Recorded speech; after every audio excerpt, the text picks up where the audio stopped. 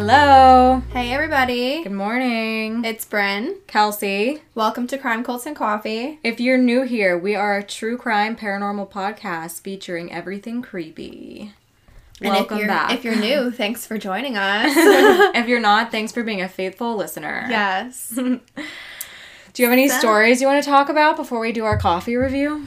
Well, I was really excited because yesterday I bought a bunch of new crystals for anyone who's into crystals. Fucking insane. I've never seen crystals like these ever before. They're beautiful. Absolutely beautiful. And it's not like the ones that you think of that are like little polished like stones. No, these are fucking massive. Yeah, I'll post some pictures of them. I'm so excited. They're so pretty. They're like, I'm trying to describe how big they are. They're like if you can hold it in your palm. Like that's like how big it is. Like a grapefruit kind of. Or an orange. They're huge, and there's so many different cool ones. You have to see the pictures of them. Oh my god, I'm so excited. I love them. Yeah. I'm like, I feel blessed that I now own these they're babies. in your presence. Yeah. I told her, I was like, we need to get some kind of display for these because the world needs to see them. They're insane. As if, like, they're the biggest and best things out. They really are, No, though. I love them, I've though. never I really seen do. anything like the ones that you showed me. Another plug that we wanted to talk about today, actually, because we have the candle lit, is, I don't know if we've ever talked about her store on here, but we have a friend named Chelsea. She has a store in Pittsburgh called Whiskey Moon, and basically she has the best candles ever. We're obsessed. They're literally insane. And Chelsea knows we're obsessed. We order literally like every other week. Yeah. Candles from her. Oh my god. She just came out with a Mother's Day drop. By the time this episode airs, though, they'll probably all be gone because they sell out so fucking quickly. Yeah. But follow her on Instagram because her stuff is insane. Anytime she's even going to have a drop and she posts about it, we're like, already like, okay, we need to be on at this time to text Chelsea to let her know that we need this many candles. I literally set reminders. Yeah. Because, I don't know, I need to have it. The one day I took like a bathroom break at work in order to order my candles. Because I'm like, I cannot be late. They're that fucking good. Some kind of sorcery goes into these candles. Her Instagram is whiskeymoonboutique.com. It's obviously an Instagram. It's Whiskey Moon Boutique, though, and you need to check them out. Her website's linked there. It's shopwhiskeymoon.com. She's like a little, like, herbal witch. Like, she comes up with these candles and these scents. Yeah. And they're just incredible, and there's crystals in them. It's like stuff that you've never smelled before. Oh my god, it's Today, amazing. we lit the leather and lace candle, which is exactly what it sounds like. You can, like, smell a little bit, like, of leather, and then it smells, like, sweet and feminine at the same time. Oh, love it. I'm obsessed with it. I'm just obsessed with her and her store. We love Chelsea. So we wanted to plug that because Shout out Whiskey Moon. Shout out Whiskey Moon because we have her candle, her crackling candle lit today. And we got to set the mood. My other brother, Casey's girlfriend Sarah into them too, and now she orders like $200 a month. She's like, stop telling me about the drops because I can't order anymore. She's like, I have way too many. I cannot physically order any more candles right now. Even our niece Ava loves them. Oh my god, Ava is obsessed with Spellbound. That's her. She says it's her signature scent. Yeah. And everything has to be Spellbound for her. And she said one day randomly to me, imagine if my name was Spellbound. She's obsessed. So funny. But yeah, oh my god, it's incredible that we're talking about these kinds of things today too. Like crystals and Chelsea's magical candle witchiness, because our episode has a little something to do with it. Yeah, I think it was perfectly timed. Yeah. Not that we really planned it. Yeah, we did not plan it. But it's good. So let's get into our coffee review so then we can get into our episode. Yes. So today we have another couple of Fable Grounds coffees. I'm sad it's our last two. I know! I pulled them out of the box and I was like, damn it! I'm devastated. This is like one of my top favorite companies that we've reviewed just because of their flavors are just so... I love flavored coffee, and these two are flavored again, and they're so freaking good. So we have Athena Battle Brew, and that one, I'm just going to read a little bit about it. That one is a rich and full-bodied, this flavored coffee blends delicious with tastes of cream and Irish whiskey.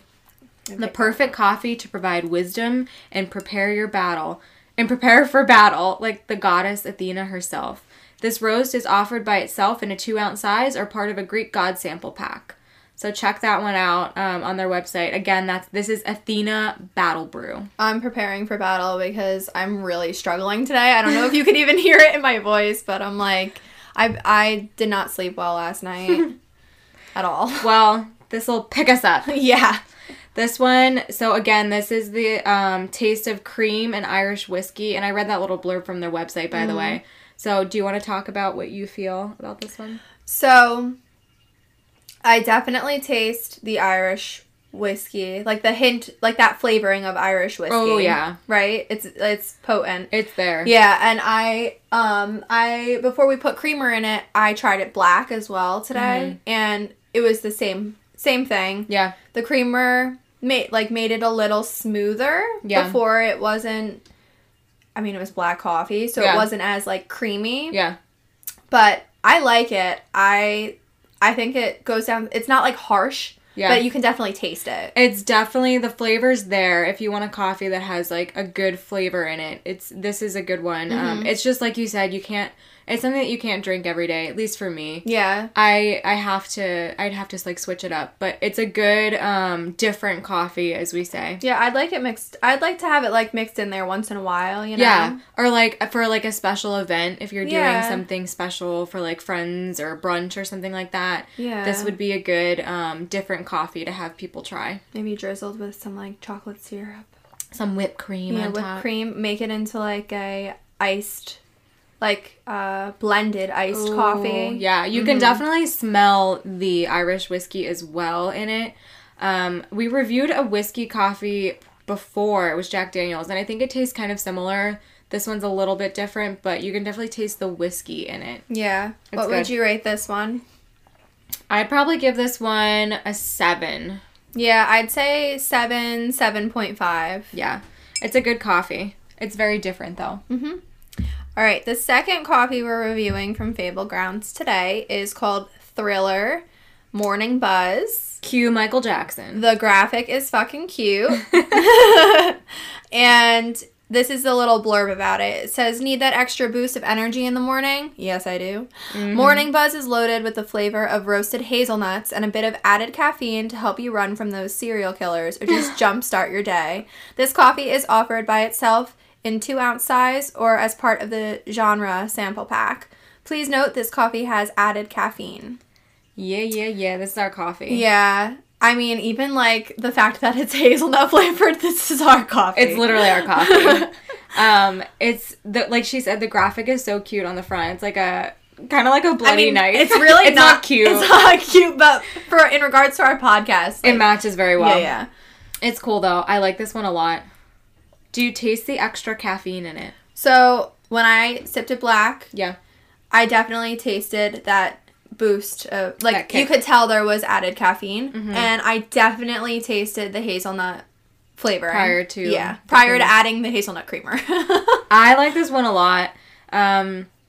I am a sweeter coffee type of person, though. I like my coffee to be sweet. Obviously, with the creamer in it, it makes it a little bit sweeter. Mm-hmm. But I like this one a lot. I'd probably rate this one a 8.5. Okay. Yeah, I would give this one an 8. Yeah.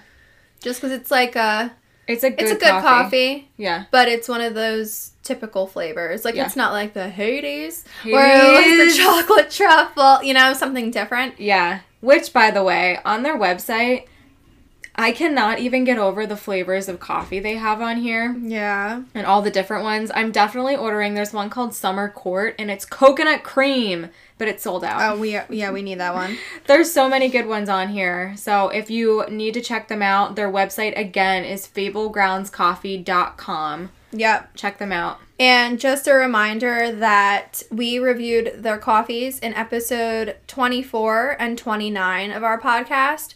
Episode 24 is where you'll find all that about background information and everything, like an in-depth dive into them, because we always do that with our first review. Yeah.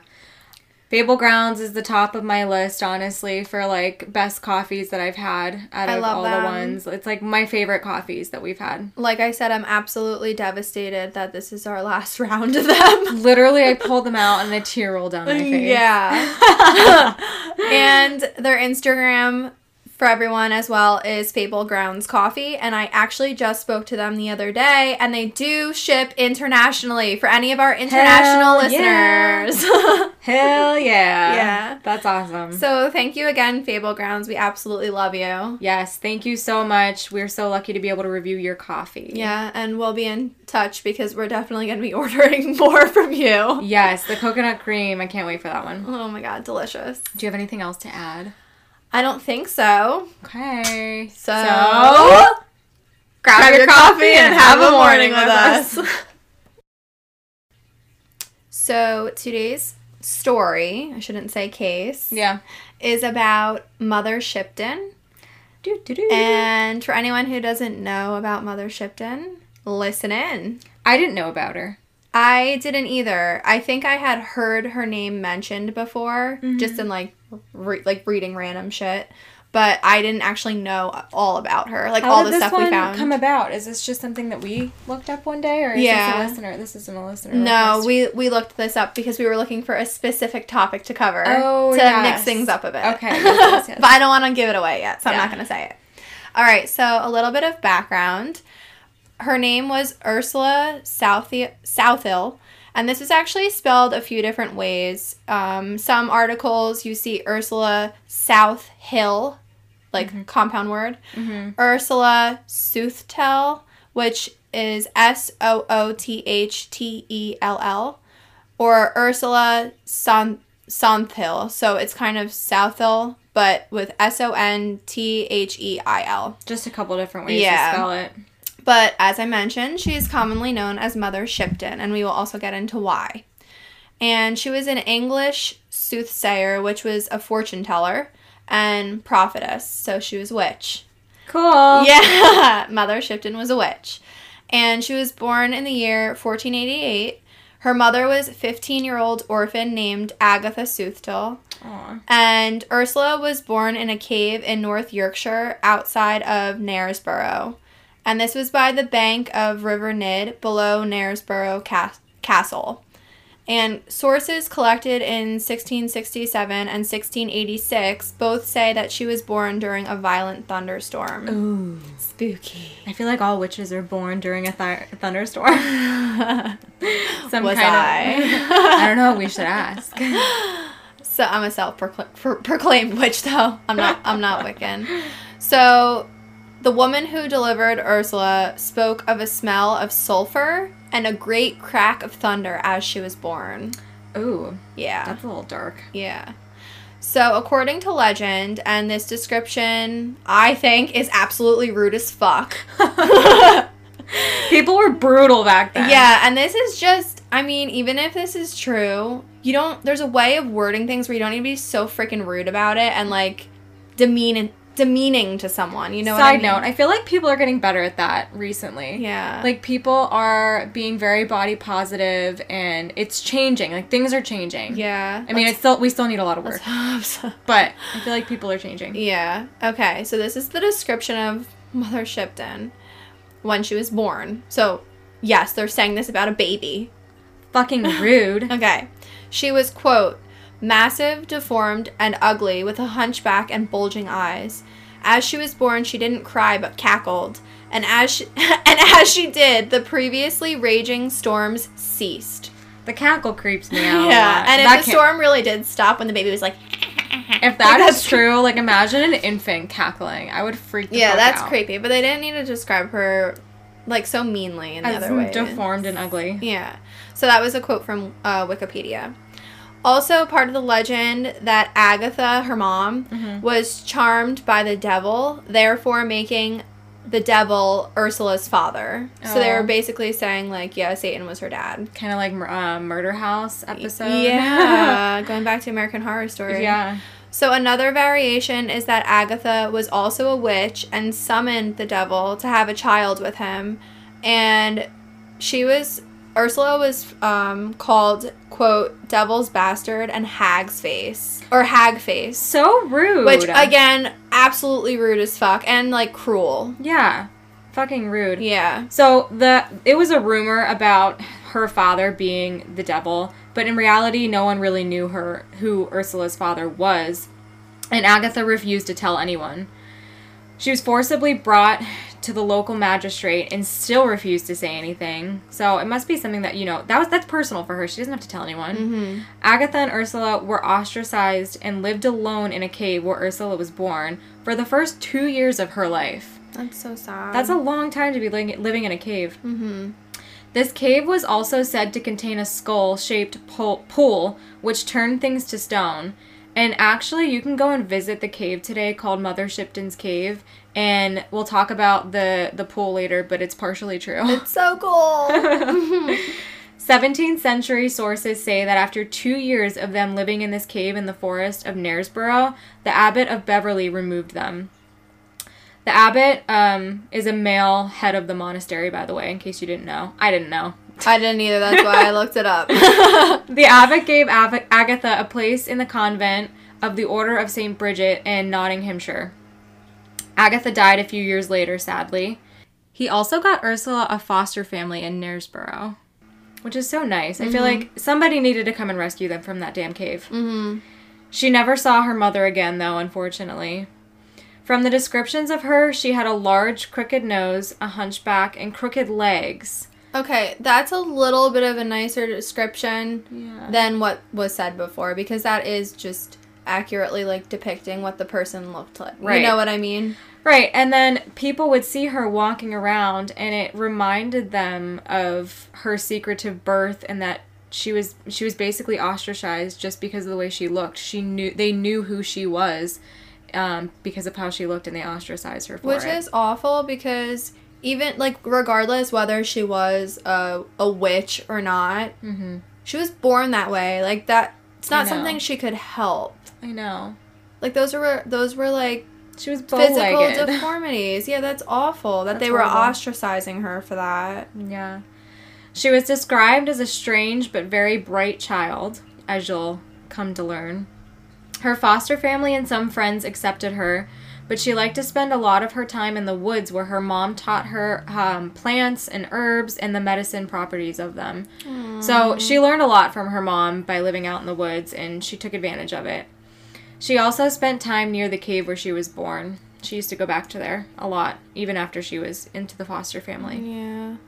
So now we're going to get into some stories and legends of Ursula's childhood. Ooh. There's a little bit more in her adulthood, which we will also get into. But maybe we should practice cackling like her. Maybe later. I could try. I think we talk about it later. We'll talk about it then. So, regarding her childhood, one story claimed that when Ursula was 2 years old, her foster mother left the house briefly and left Ursula at home. And when she returned, she saw the door was open and Ursula was missing. So she called the neighbors to help, and they heard a loud wailing, quote, 1,000 cats in consort. And as her foster mom was frantically searching, she looked up to see Ursula naked and cackling while perched on top of an iron bar above the fireplace. Let's hope this was not real. I fucking can't. Could you imagine? I'm picturing like a little naked child just dangling. That's terrifying. Ew! Her poor foster mom at that time. That feeds my nightmares. Right? So there are some other stories that are mentioned about her childhood, but they were extremely above and beyond far-fetched. So we didn't really want to include them in here because some of them didn't even really make sense the way they were worded. Yeah, I feel like they were word of mouth and they actually did not happen. Yeah. And they were, I don't know, they were just a little too far-fetched, and I feel like everyone would immediately turn the podcast off. Fuck this shit. We're not talking about it. So if you want to look up more childhood ones, go for it. Anyway, moving into her adulthood. As she grew older, she began learning more and more about plants and herbs, and she was basically the go-to town herbalist, which is so nice. Yeah. She gained a lot of respect through this job and working with people that she was able to meet, new people because of this. Yeah. So one of the people she met was a carpenter from York named Tobias, a.k.a. Toby Shipton. And when Ursula was 24 years old, she married Toby near York in 1512. And people in the town gossiped and questioned how he could ever marry her, which is also just really wrong. I can't even imagine that being your life. Yeah. They said he must have been bewitched to marry her. Fucking bitches gossiping about her. Maybe she was just a really freaking nice person, and she was obviously smart and was really great with herbs and creating stuff. Maybe he just found that attractive in her. It. Yeah, Toby fucking loved herbs. Come on. He's like, rub that herbal medicine on me. Like...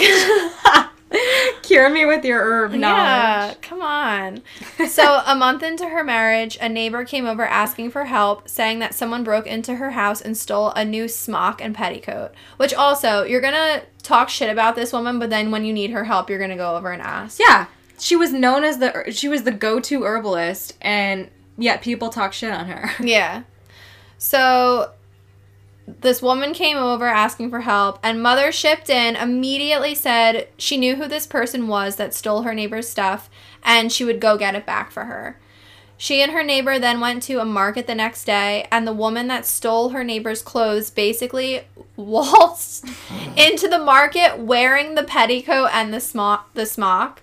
And according to story, she danced right towards Mother Shipton and her neighbor singing, quote, "I stole my neighbor's smock and coat. I am a thief, and here I show it." And when she was standing in front of Mother Shipton, like by the time she like got to her, she took off the stolen clothes, handed them to Mother Shipton, curtsied, and left. That's fucking hysterical. Yeah. So I really hope that was true, because she cursed her, or she was just like, she had that power, the ability to like bring it out of her. Yeah. I can just imagine that, like, her waltzing up to them with her clothes on, doing a little dance, singing, and then taking it off and leaving. Clacking her little clogs and being like, I stole and Mother the petticoat. Shipton's like, I told you. She had it the entire time. Yeah. So, unfortunately, only 2 years later, Toby, her husband, died, which made Mother Shipton a widow. As if her life wasn't hard enough. I know. I feel like Toby would have been great. Yeah. She kept the last name Shipton, however. The town gossiped and said that it was her fault that he died, which is horrible. Between dealing with the shitty townspeople and losing her husband, she moved back to the cave where her and her mother used to live. I feel like that cave was her safe space. Yeah, it's like her sanctuary. Yeah. There she continued to create potions and herbal remedies for people, and possibly casting spells as well, which I don't even blame her at that point. And I mean... just because if she was casting spells, it doesn't mean they were, like, bad. No, yeah. So. She was just magical. Yeah. And that's when she became known as Mother Shipton, because she started growing older. She never had children, but was known as this because of all the people that she helped in the town. So she was known as Mother Shipton. She became more and more well-known, and people began to travel very far to see her and for her spells and potions. She became more confident and began telling prophecies as well.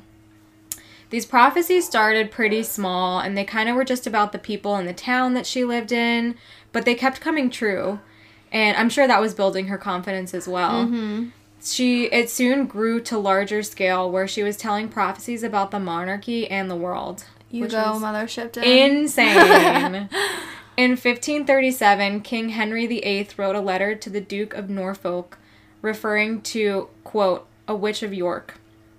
It is believed that this is in reference to Mother Shipton, and that even the King of England knew of her. Oh my god. So, she was a badass bitch. Everybody knew about her at this point. I'm just picturing Patrick Swayze and Ghost singing, Henry VIII, I am. She had to mention it to me earlier, because I was like, what are you singing?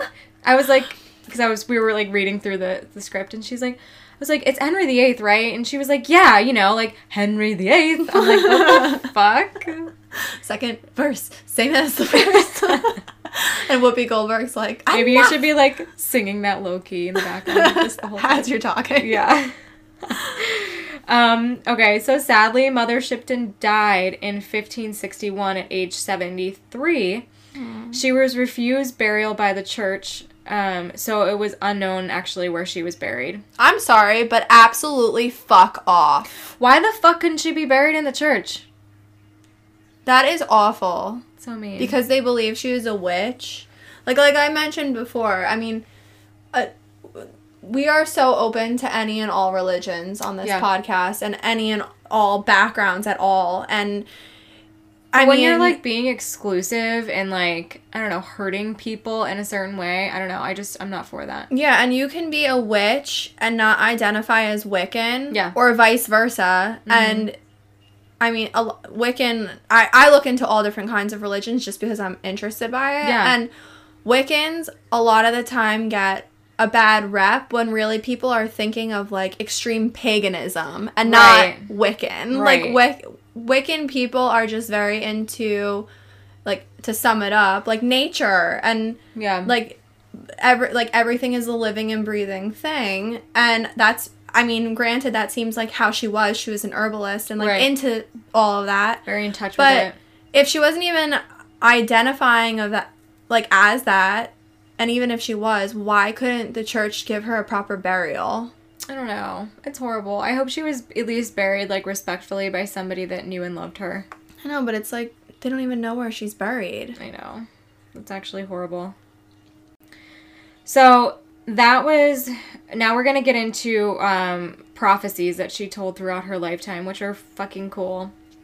So cool. Yeah. The earliest account of Mother Shipton's prophecies was published in 1641, which was 80 years after her death. The document of Mother Shipton's life was recorded by a young girl named Joanne Walker. She heard the story as a young girl and wrote it down as Mother Shipton spoke of her life. Aww. I am so happy that she wrote and took account of all of this. I have the chills right now, actually. Me too. She was probably like, this is cool as hell. I'm going to write it down. Yeah. According to most articles, Mother Shipton never wrote anything down or published anything, so there's really no way of knowing what she actually said or did, but like I said, there was people that did write down their accounts of what had happened. Thank God for Joanne. Yeah. Shout out Joanne Walker. Since 1641, there have been more than 50 editions of books about her. Wow. So it's kind of like an urban legend type thing where people have their own accounts of what happened. Nothing is hard fact, but these are what people experienced, and it was during her time. They witnessed it. Right. It's almost in a way, and I'm not comparing this to another book of religion, but in my head it's almost like someone saying, like, gospel according to this person, gospel according to this person. They were there, witness. Right. Yeah. Right. So here's one of the prophecies that she said, and this is a quote of what she had said.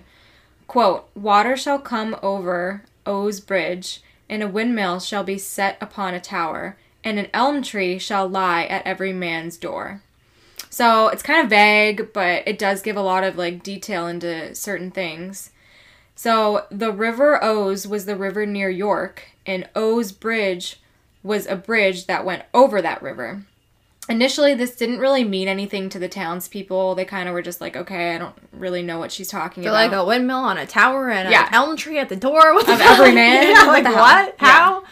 But soon, the town got a piped water system, which brought water across the Ouse Bridge to a windmill that drew up the water into pipes.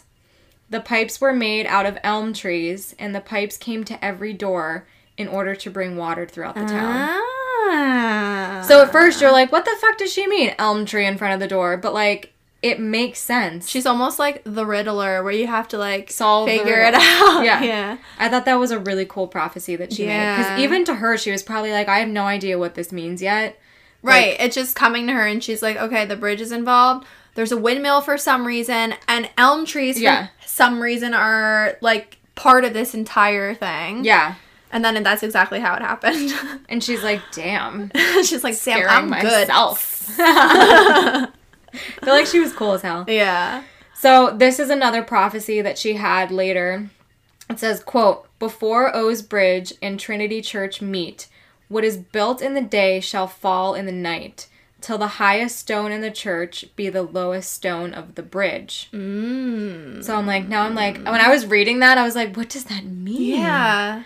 Like, how is the highest stone going to be the lowest? Yeah. So shortly after this prophecy was made, a huge storm ran through York. The storm took out the steeple on the top of the Trinity Church, and it destroyed a portion of the Ouse Bridge, which was then swept away by the river. When repairs began, pieces of the steeple were recovered, and it was used as the foundation of the new section of the bridge. So this is another quote. This is a Wikipedia quote, but it kind of good. explains it all. Yeah. Quote, effectively making Trinity Church in the Ouse Bridge what was built in the day and fell in the night. In the steeple from the Trinity Church, the highest stone be the foundation of the bridge, the lowest stone of the bridge. Oh my God, she was good. It puts it all together. I have a feeling like people that heard her say this were like, okay, what the fuck? And then it happened and they were like, what the fuck? They're like, she's a witch. Yeah, I think that's so cool though. But that, like, something like that is, if you had pieced it together beforehand. Could have been helpful. Yeah. Yeah. Like, it could have been preventable. Like, it could have prevented something from happening, or it was just a good thing to know and be aware of, to be like, okay, everyone stay away from this bridge. Do not be on this bridge when it collapses. Yeah, in the Trinity Church. Yeah. I know. I think that's so cool. Yeah. So, there was also a prophecy of Henry VIII, and this is kind of a long one, so we broke it down line by line, and it is so cool. Really cool. Yeah. So, Mother Shipton predicted his victory over France in 1513 in the Battle of the Spurs. That was the first thing she predicted about him. Mm-hmm. And then she had another prophecy regarding him, and this was what it was. Quote, when the cow doth ride the bull, then, priest, beware the skull. And when the lower shrubs do fall, the great trees quickly follow shall. The mitred peacock's lofty cry shall be, to his master be a guide, and one great court to pass shall bring what was never done by any king. The poor shall grieve to see that day, and who did feast must fast and pray. Fate so decreed their overthrow, riches brought pride, and pride brought woe. Whoa. Wow. So, Crazy. A lot of the time, Mother Shipton wouldn't see faces or names when having visions of specific people, like in this case, King Henry. Yeah. She would see their family heraldry, which is basically the family's crest or coat of arms. What a cool way of, like... It's symbolism. Back in that time. Like, that's what she had as symbolism. Yeah. That's so fucking cool. Yeah. So, breaking it down line by line, here we go. The first line was, when the cow doth ride the bull, then priest beware the skull. So, in this case... The cow represented Henry VIII. I guess that was part of, like, his family heraldry. Mm-hmm. And the bull represented Anne Boleyn. So that, in turn, would, like, the cow riding the bull, would represent the marriage of Henry and Anne. And that once wed, priests needed to beware. Ooh. And their marriage actually marked the beginning of the dissolution of monasteries, aka the suppression of the monasteries, which happened from 1536 to 1541. That's why the priests had to beware. Yep. And a little brief summary of this. I mean, most of the time, I think people learn about this in history class, but if you didn't... Or you forget. Yeah, or you forgot. During this, King Henry VIII disbanded monasteries, convents and friaries in England, Wales, and Ireland, and he wanted to limit the Catholic Church's power. So many religious and secular priests were killed during this time for going against the laws. Ugh. So that's why the priests needed to beware. She was right. Yep. So the next line was and I hope I'm saying this right, mitred. I've never heard of that word. Mitred. Peacock's lofty cry shall to his master be a guide. So in the late 15th century and early 16th century England, King Henry VIII wasn't really making all the calls when it came to things. The king's chief advisor, Thomas Wolsey, was really the one controlling policies and guiding the king's decisions. He was like the shot caller, kind of like Rasputin. That's insane. Yeah. Why the fuck do they all connect? Yeah. So if everyone remembers, Rasputin kind of did that for...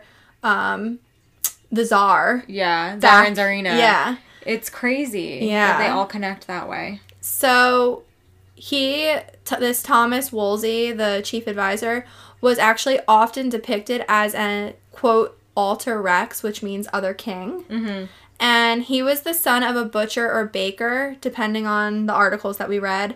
And he rose up in power, hence the mitred or Middard, whatever, Peacock. Wow. Because he kind of, like, created that for himself. He rose from being this son of a butcher or a baker to being this, like, high person of power. Right, and he was, like, calling the shots. Yeah. That's crazy.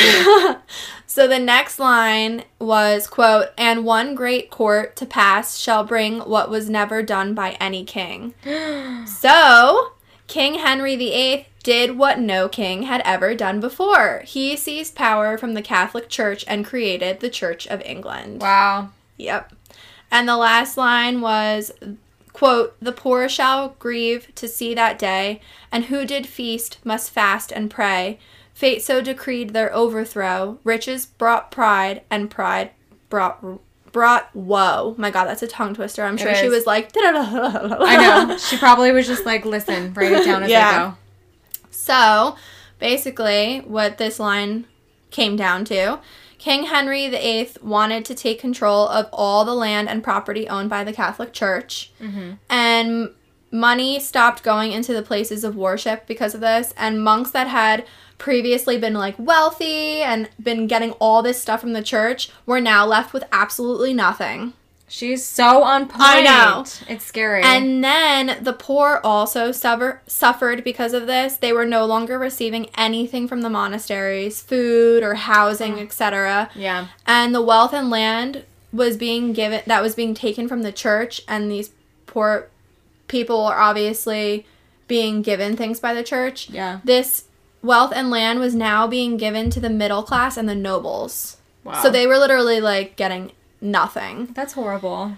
And then the last bit of that line refers to the fall of the church, because once they became wealthy and full of pride and greedy for power, and they were like a threat, quote unquote threat to the country, that's when all of that got taken from them. That's insane. Yeah. I can just imagine all these things happening and her being like, damn. Yep. She's like, called it. Told you. Refer back to line 3.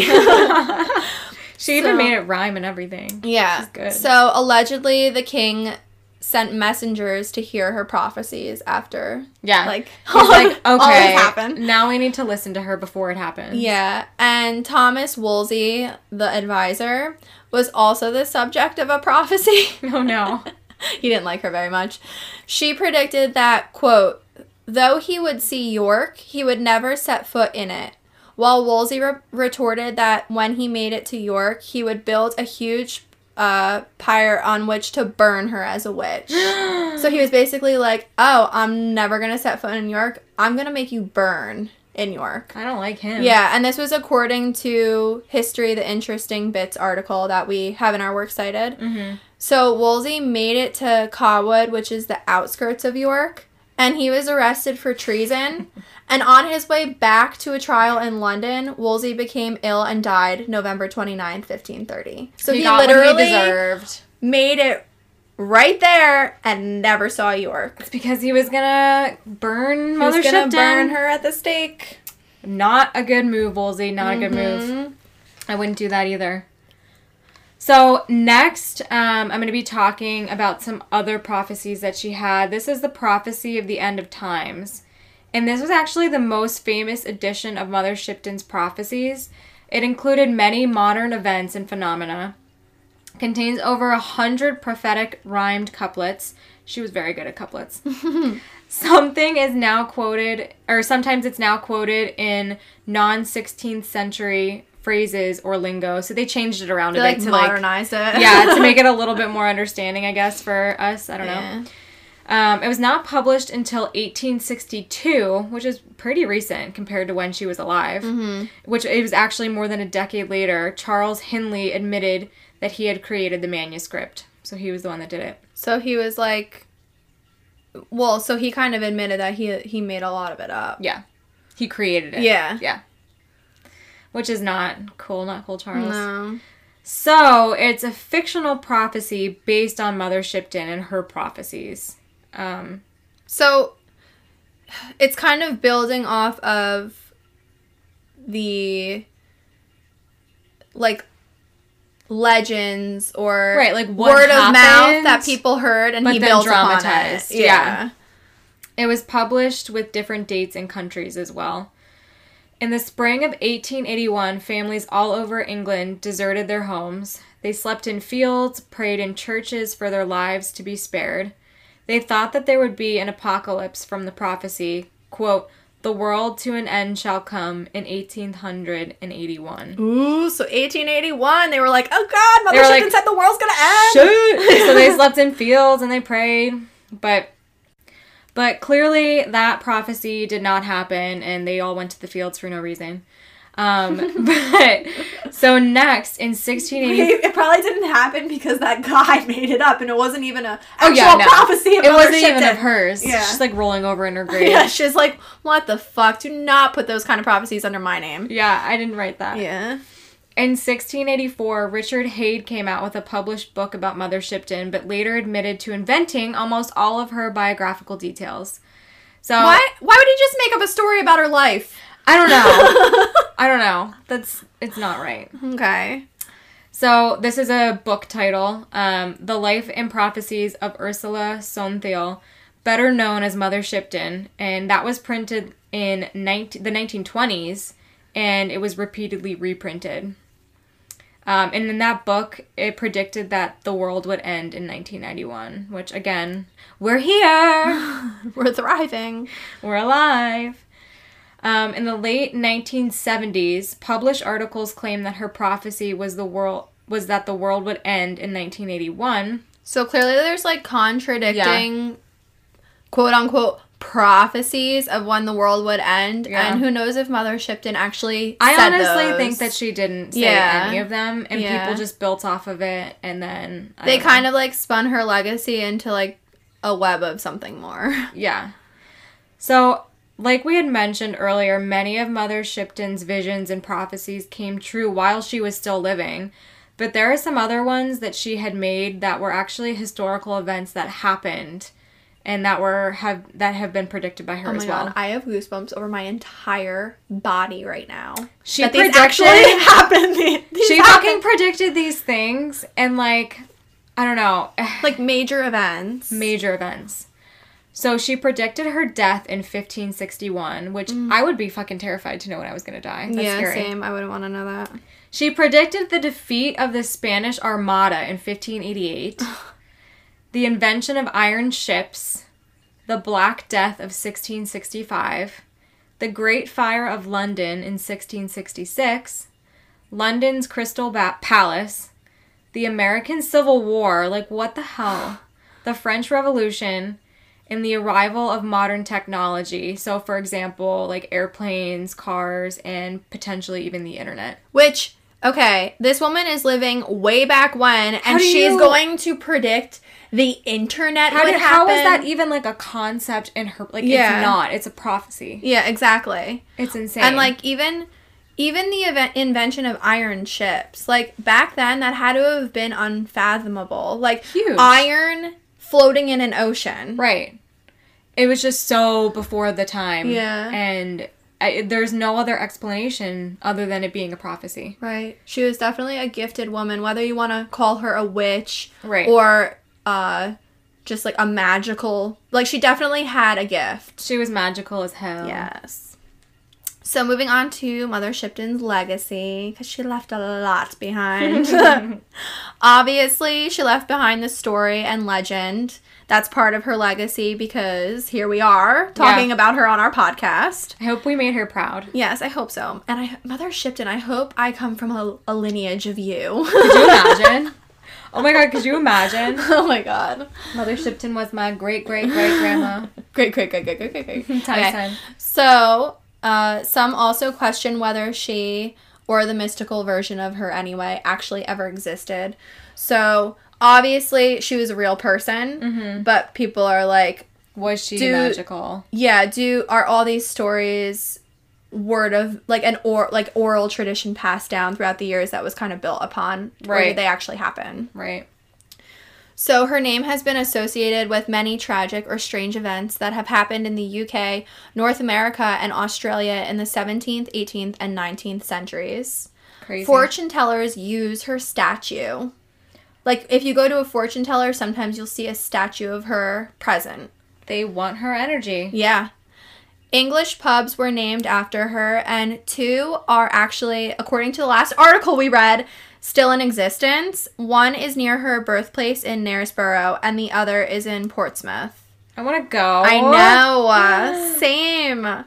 And a Mother Shipton character was used in early pantomime, and the Mother Shipton moth is named after her, which I did not know there was a Mother Shipton moth, and I looked it up. It's beautiful. Is it really? I didn't see it. Wow. The wings pattern actually resembles the article said hag's head, which is rude. The typical witch face that people, like that creepy witch face that people see with the big nose and the wart. Oh my gosh. Which I guess they're considering a hag. Yeah. It's like a side profile of that on both of the moth's wings. Wow. Isn't it beautiful? We'll post a picture of it. That's so crazy. Yeah, so that's the mother. And like the jawline. Yeah. That's insane. Yeah, so that's the Mother Shipton moth. Wow. And in 2013, a fundraiser was started to raise 35,000 euros for a statue of her in Knaresborough. And October 2017, the statue sits on a bench in the town's market square. Cute. Yeah. As mentioned, you can visit Mother Shipton's Cave, aka Old Mother Shipton's Cave. And just a reminder, it's in Knaresborough, North Yorkshire, England, near the River Nid. And it's England's oldest tourist attraction. There is the Petrifying Well, also known as the Dropping Well, and this is the one that we mentioned that's like kind of in the shape of a skull. Yeah. The water is rich in sulfate and carbonate, and the mineral content is so high that artifacts may be put in the well to be petrified as a tourist attraction. So they actually do turn to stone. So fucking cool. Yeah. I want to have something petrified. Me too. Oh my god, like Harry Potter petrification! What would you have petrified? I would say Petrificus totalis. And I would throw it in the water. Okay, not the spell. I meant what object. I know. Okay. And I would do, I don't know, like part of me would want to do a plant. Could that happen? Some kind of plant, but I know. I don't know if it would like kill it. I think it would kill it. And if you'd be able to pull it out. I think it needs to be something kind of big and like a hard non-living object. Yeah. Maybe I don't know. It's a tough one. Yeah, I'd have to think about it. Something cool shaped. Yeah.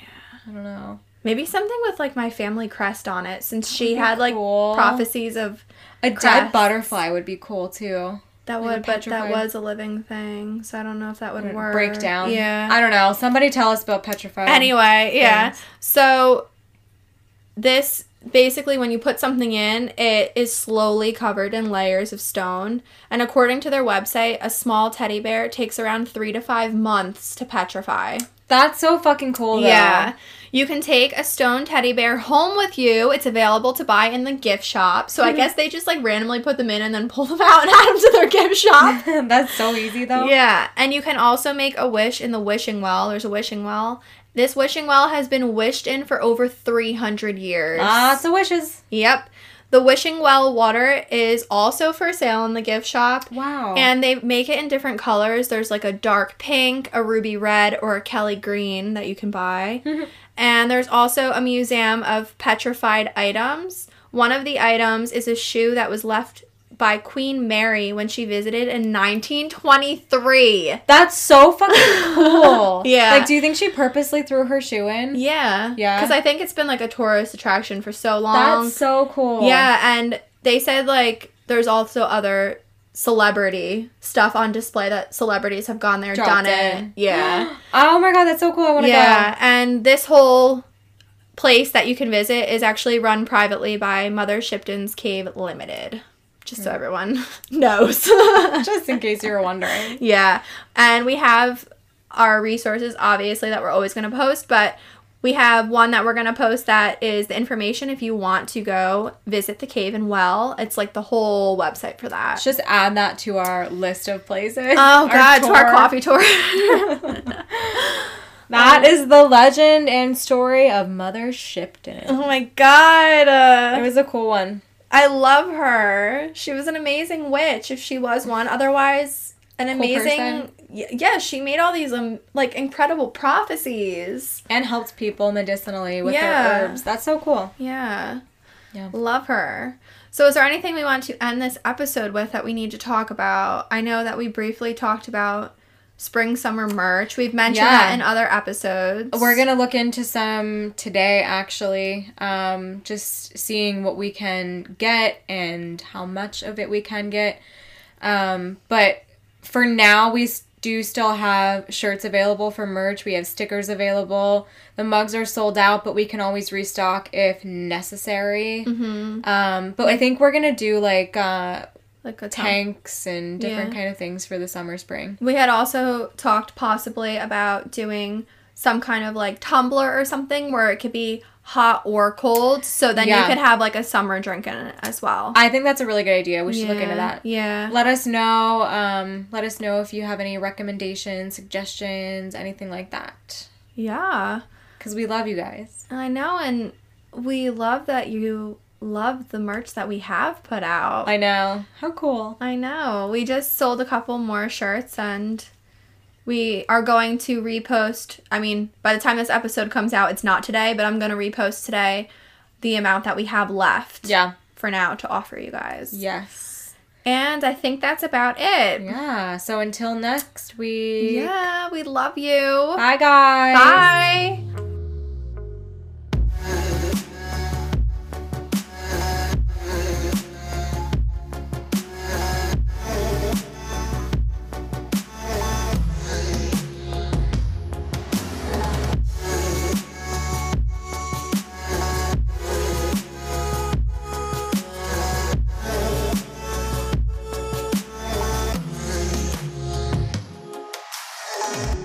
For more information regarding this case and our resources, follow us at Crime Cults and Coffee on Instagram and Facebook.